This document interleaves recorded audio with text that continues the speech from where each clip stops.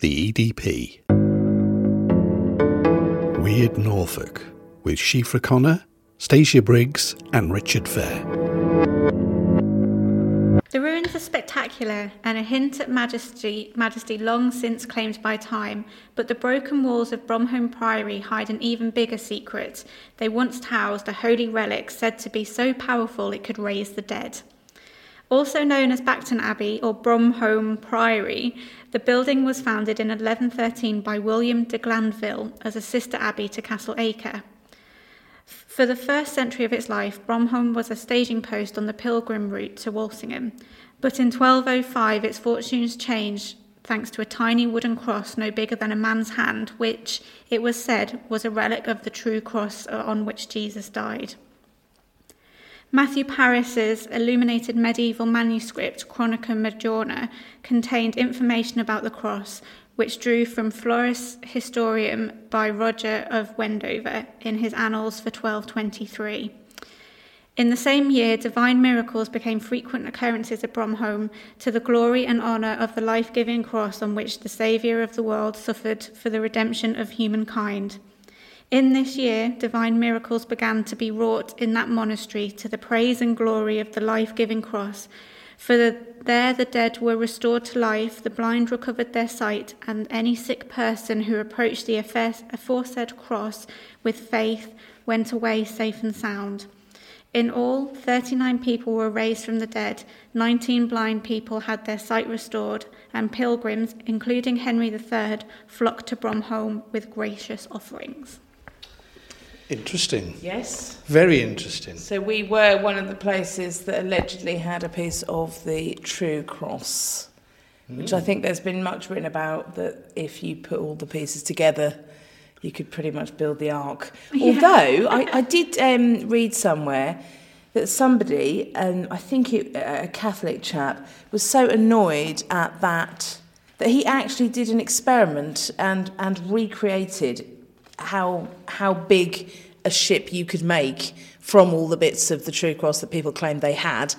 And apparently you couldn't he charmingly said you couldn't even have executed a man on the wood that you would have got, and that's kind of when he was exaggerating how much wood. So apparently that is a cruel rumour that actually there were only splinters of the true cross. So let's just get that one out of the way. Well, I'm glad we've sorted that out. Couldn't have built the ark. Yes, right. So few. Because they say that, don't they, about bits of wood from Nelson's ship, don't they? Even though the fact that the wood was replaced and replaced and replaced and replaced. Yes. But still, I mean, I wish I had £1 for every bit of wood that had been found from that ship. I think it's not unfair to say that it's likely that many of the pieces of the true cross possibly weren't. But I guess it's interesting to think how something so basic can be given such a spiritual meaning if you think that it's where, Christ breathed his last, some of his last before he was, you know what I mean. His initial last. Did you lose your train of thought a little bit then? I couldn't get over, because he was then resurrected, wasn't he? So I was just, it wasn't his last.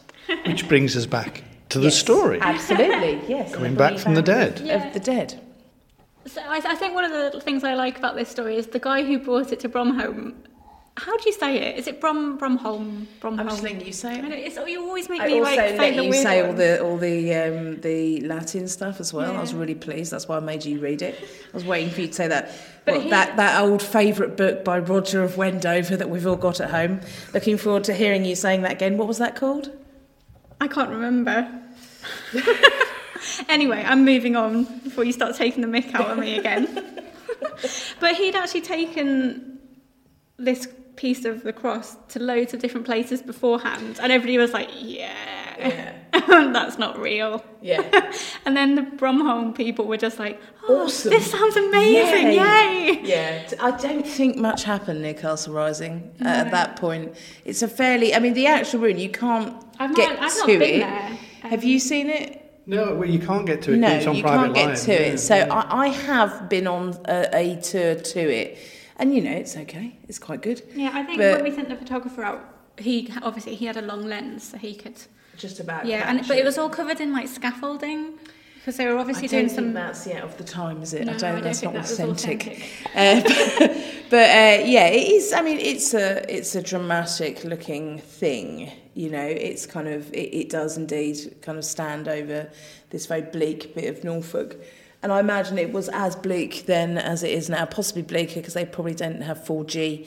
And so if you did have some kind of glamorous strangers turning up, it's all a bit odd, isn't it? Yeah, because and also they were probably a bit kind of jealous of Walsingham because they were on the pilgrims' route to Walsingham. They were the poor brother, weren't they? Yeah, so all of a sudden they're like, we've got a relic of the cross. And people did believe in it and they flocked to it. We see your shrine and we raise you a piece of Christ's true cross. I do wonder where the stories of the healings kind of come from, because I was talking to Rowan about this yesterday. Rowan's a lady we work with. And I was saying something must have happened, though, because to say 39 people, or however many of it was, came back, 39 people were raised from the dead. That's a lot of people. Like, if it was 2, you'd go, oh, well, they probably had, some kind of sickness. Who is reporting this as having happened? Because if I was the PR for Bromholm, then I would circulate a rumour if I wanted people to come to Bromholm and possibly buy some souvenirs of the True Cross, or, I don't know, some mead, whatever. And then I think I would just say, and there was no kind of proof. There was no way you could say, well, look, here's a picture, here's some video. I suppose, back then, it was all just word of mouth, wasn't it? And when people got there, they'll be like, oh, yeah, there was this time when, this person came back. If you look at those kind of spiritualist church movements where there's the laying on of hands by a pastor and they suddenly spring up and having been in a wheelchair for X number of years and, suddenly they can walk a few steps. There is a huge amount to be said for the power of persuasion, isn't there? And the belief and the superstitious belief that something can make you better. Whether or not it can make you see if you're blind or raise you from the dead, that does seem impressive. Although I can't help but laugh at what happens to it later. I know, we will get to what happens. No spoilers, just no spoilers. I can't think about it without laughing. Especially if you did have this magical piece of wood. If it actually was. Wait. But that's it, isn't it? If somebody gave you a piece of the cross and said, this is really a piece of the cross and it's got magical properties, your first assumption would be that perhaps it's got some property in which to resurrect. Yes. Yes. And also the fact that the because connection with Christ is that he went and he healed people. He made the blind see. Yes. So why not have that into that piece of wood? So there's maybe where the logic came from. Yes. And then they just span the story really well. Yes. It shows that PR has been about for ages, and it would have been an account I'd have very much liked to have taken over. And I was going to say, how would the EDP have reported this? We would have Facebook Live this, I feel, wouldn't we? We would have had live blogs. We would have had Instagram stories. We would have been all over this, wouldn't we? Yeah. Like a rash. Yeah. But the chronicler of the time, who, as I've already said to you just before we started recording, I'm desperate to mention because he blighted 2 years of my life. From the age of 16 to 18, I refer to Geoffrey Chaucer. I can barely say his name. I had to study Chaucer at A-level, and sadly, it's proof that as you get older, my mum was right.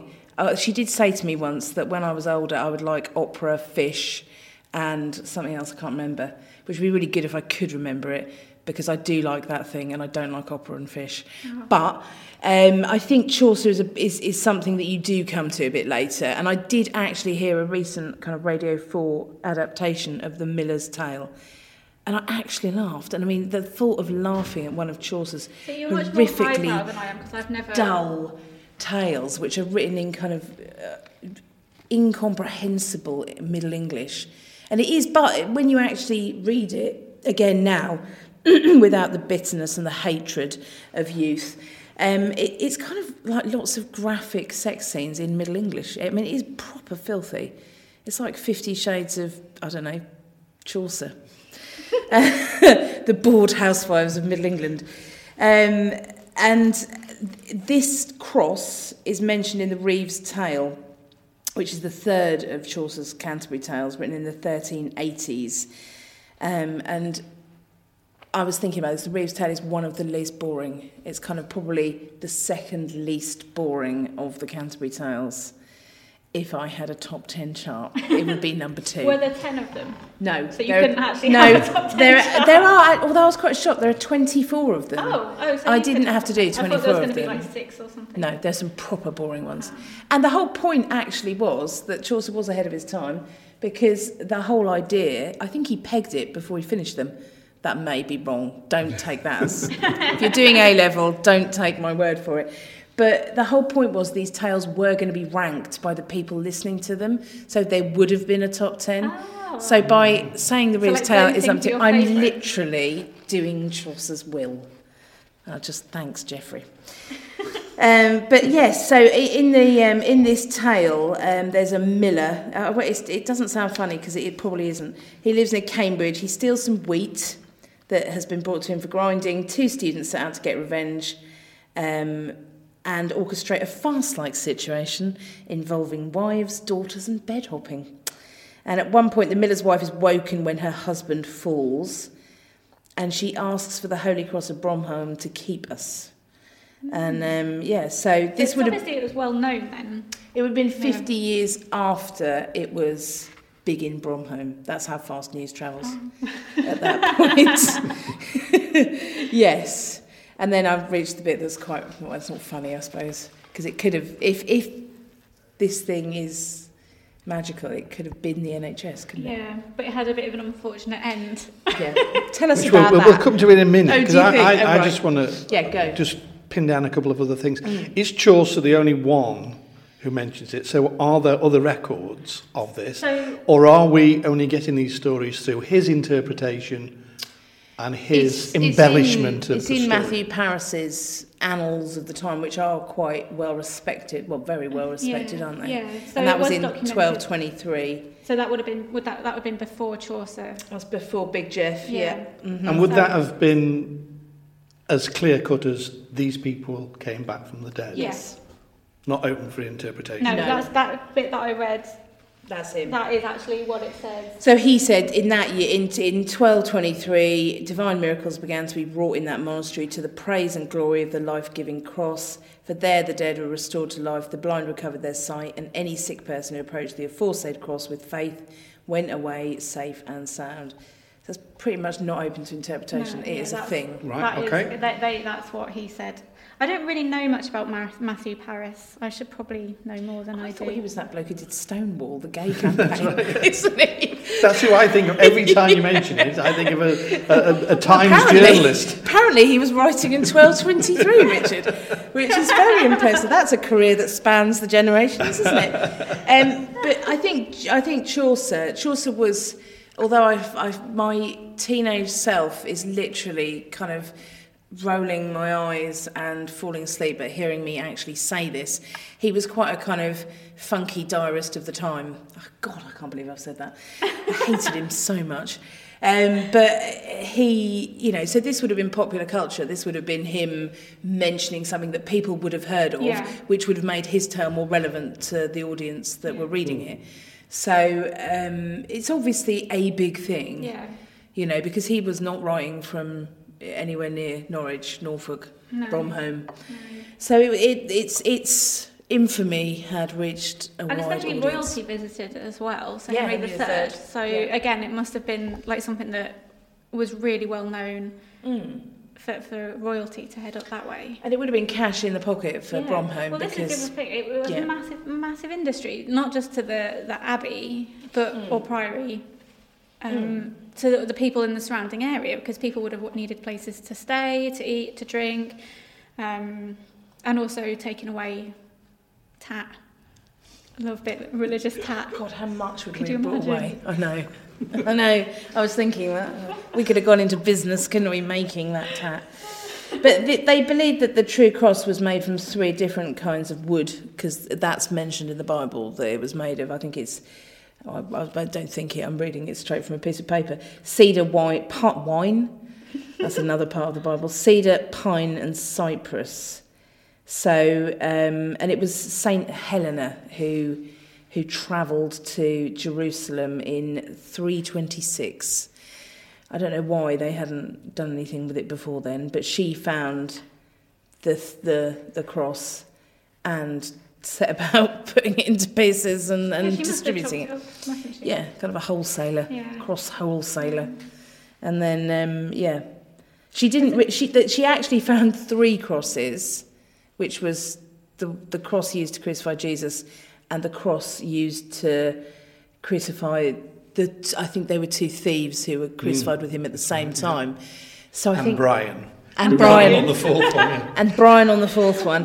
And I think she had somebody down with her who was afflicted with something, and she made them touch all the 3 crosses, and one of them was like, oh, I'm okay now.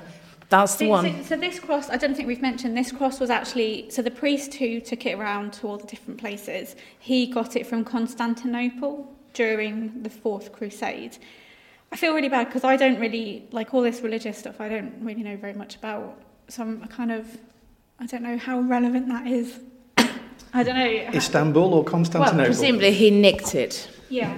And he was looking for kind of safe passage for him and his sons, wasn't it, I believe? Yeah, so wherever they ended up, part of the terms of the abbey having the cross was that they would have to let him and his family live there, basically.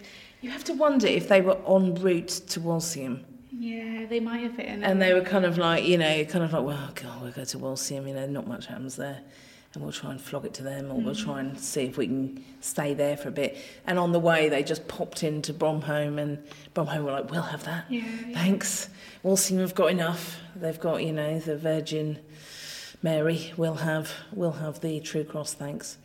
But this kind of this is where touching wood comes from, isn't it? As I recall, so. Yeah.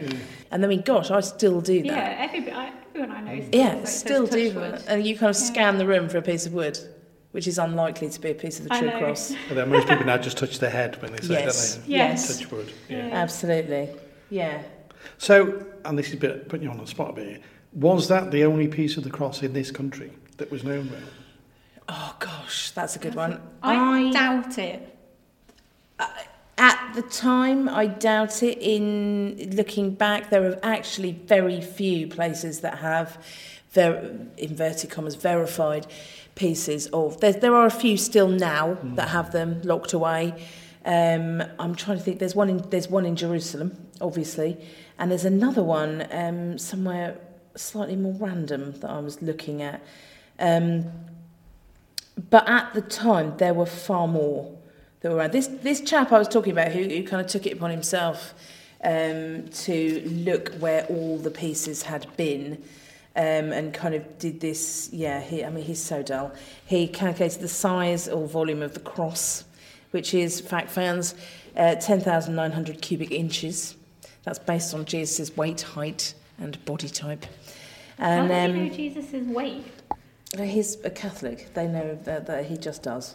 He just does, Shifra. They thought, I think because they said he would have been able to carry a cross that was 220 pounds. So I don't know. But anyway, he looked across the whole world at how many pieces of the cross there had been, and there were loads. That's a bit difficult as well, because there might have been the same pieces of the cross that just got handed round. I don't think you'd give it up if you had it. I mean, it was, if you had a pilgrim trail, it's like a cash cow, isn't it? You just keep milking it, wouldn't you? I think that's why there's so many people who would replicate relics as well and make fake ones. Bad people. Yeah, bad people. Yeah. So, the question that everybody wants to ask right now, they're all shouting at their podcast, shouting, where is it now? Yeah, where is it now? Shifra, where is it now? Well, it had a very unfortunate end. Awkward. So, in 1424, Sir Hugh Pye, who was a Protestant chaplain from Norwich, was tried before the Bishop of Norwich for throwing the relic in the fire. No. He just chucked it in a fire. Yeah. Just all that history. Because he was what they were at the time were called he was a lollard. Such a good word. It's a great word. Lollard. It sounds like something on Facebook, doesn't it? Yeah. If you see a picture of a Lollard. cat on a skateboard. Lollard. But it isn't. And the Lollards didn't believe in worshipping relics or going on pilgrimage and things like that. And he just thought it was absurd, basically. So he went and he got it and he chucked it in the fire. And that was it. Yeah, that was the end it. of the relic. Yeah. It was like, and the end of nothing him, that wasn't anyone it? Well, no, actually. He was brought before the bishop on July the 5th, 1424, and I guess the accusation was for holding these opinions following that people ought not to go on pilgrimage, that the people ought not to give alms, ALMS, yeah. that the image of the cross and other images are not to be worshipped. So it was actually like quite a big deal. He denied the charges. So rather than he was really lucky to get away, to be honest with you. So rather than being executed at Lollard's Pit, he had a day appointed to purge himself by the witness of 3 laymen and 3 priests. That so done, he was sworn as the others before, and so dismissed. So he basically had a day. I'm not exactly sure. I think purging, if I remember correctly, was. Did you have to walk around the city?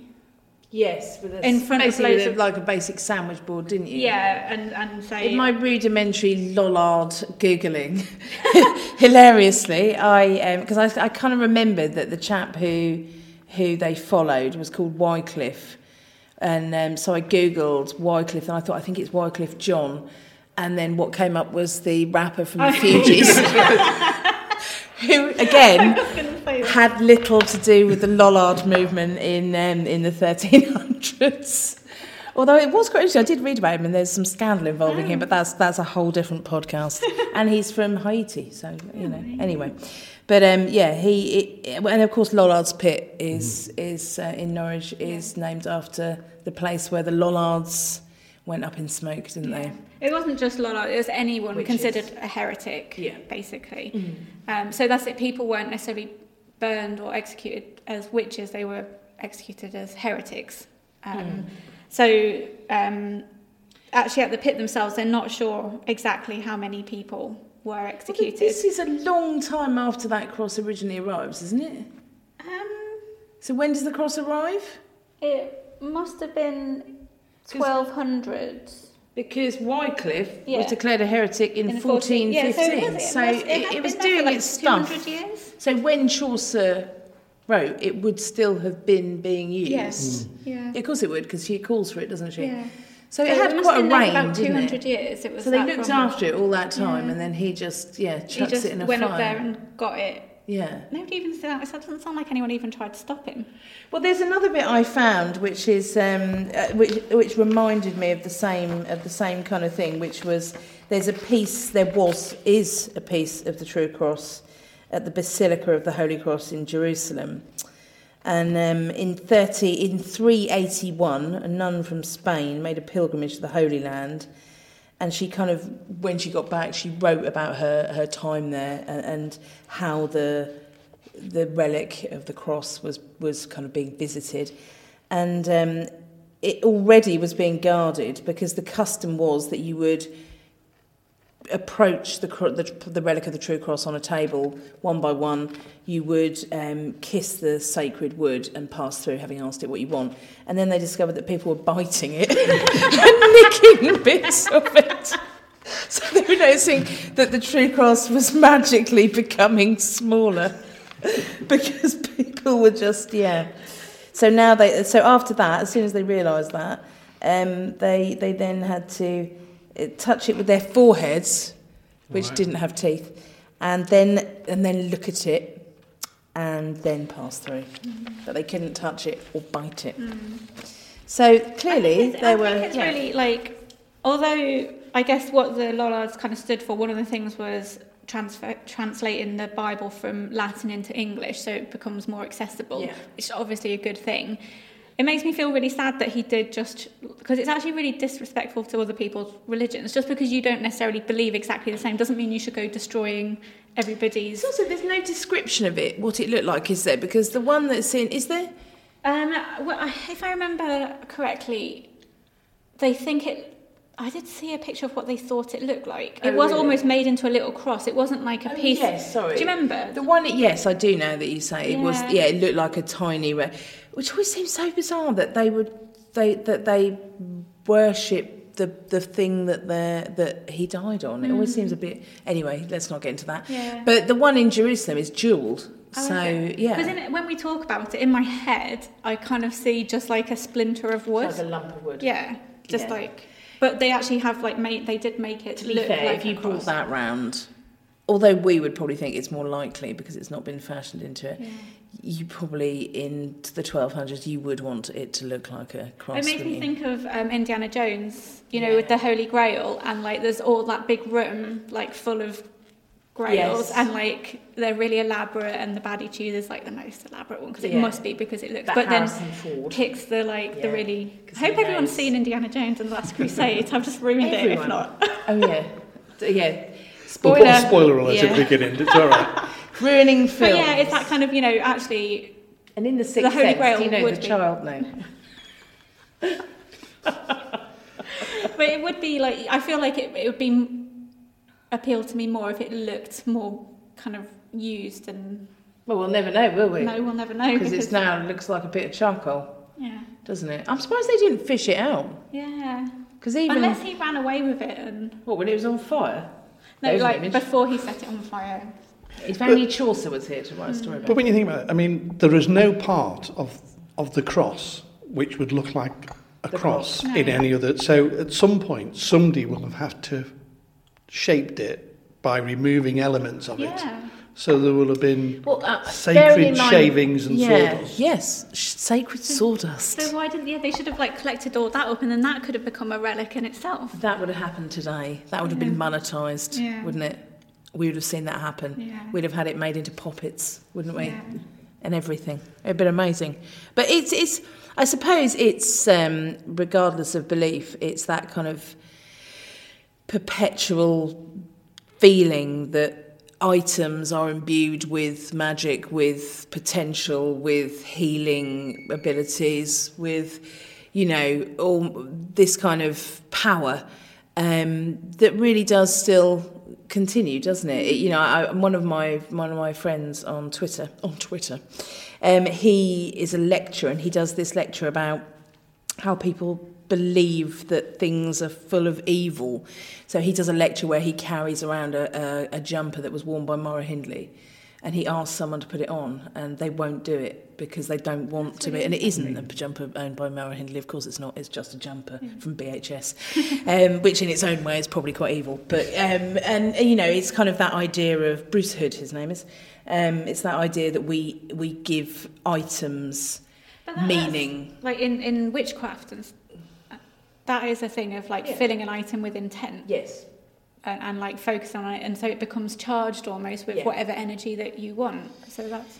Yeah. So the next question I want to ask is that now that this cross has been destroyed, was that the end of the Priory? Yeah, did that do it for the Priory? Did it. As soon as it went, they had nothing else. People had no reason to go there. No spa. No. Nothing. But no, that was it. No chef's table. That was it. Useless. Rubbish. Yeah, I mean, it would have. And people started just going back to Walsingham, I guess. Yeah, where they still haven't had. Well, theirs is wet, so it would be difficult to. I went to Walsingham fairly recently, and they have got a relic there. Yes. And it's like a piece. It's probably a saint's bone or something. No, is it? Or? Well, the one I saw was like a nail from the cross. Ah, right. And it's in like a really nice little box. We must go to Walsingham at some point. That prison in Walsingham is astonishingly good. Yeah. There is, just before we finish up with Bromholm, there was one little Broomholm. There's one little story. Again, I was talking to Roan, and she reminded me of a folklore tale, which is the Golden Gates to Heaven at the end of a passageway underneath Bromholm. So wherever this passageway you walk on, and I think it goes out into the sea, and then the Golden Gates are there. Yeah. Yes. That's all I know about it. Which presumably came at the same time as the whole Miracles, True Cross. But yeah, it's believed that underneath Brimholm, isn't it? The Bromholm, whatever. There, that place in Norfolk. The Golden Gates to Heaven are along a tunnel, aren't they? That leads down to the sea. I literally just said that. Well, maybe that's the story that came up after. That's the story that came up after the fire incident. That we've lost the cross, but don't go away because we can take you out to sea. Yeah. Although presumably that very quickly would have been proven to not happen, or you would just drown, wouldn't you? And you'd have to build a tunnel under the sea, which didn't happen until the channel. I don't think. Maybe the gates are there. Maybe. But there are still some unanswered questions that I need to know. If you now are brought back from the dead... Yeah, are you a zombie? Well, yeah, can you die again? What happened? Are these people still around, walking amongst us? I would put forward the suggestion that they weren't dead. That they were just not well. Because the one thing it doesn't specify is whether these people were all brought back to life at the same time or whether they were random. Because if they were all at the same time, it could have been some kind of illness that had been in the community. Maybe ergot. Not ergot. Ooh. No, it wouldn't have been. I was ergo. That's like our favourite. It's our favourite medieval illness. Explain.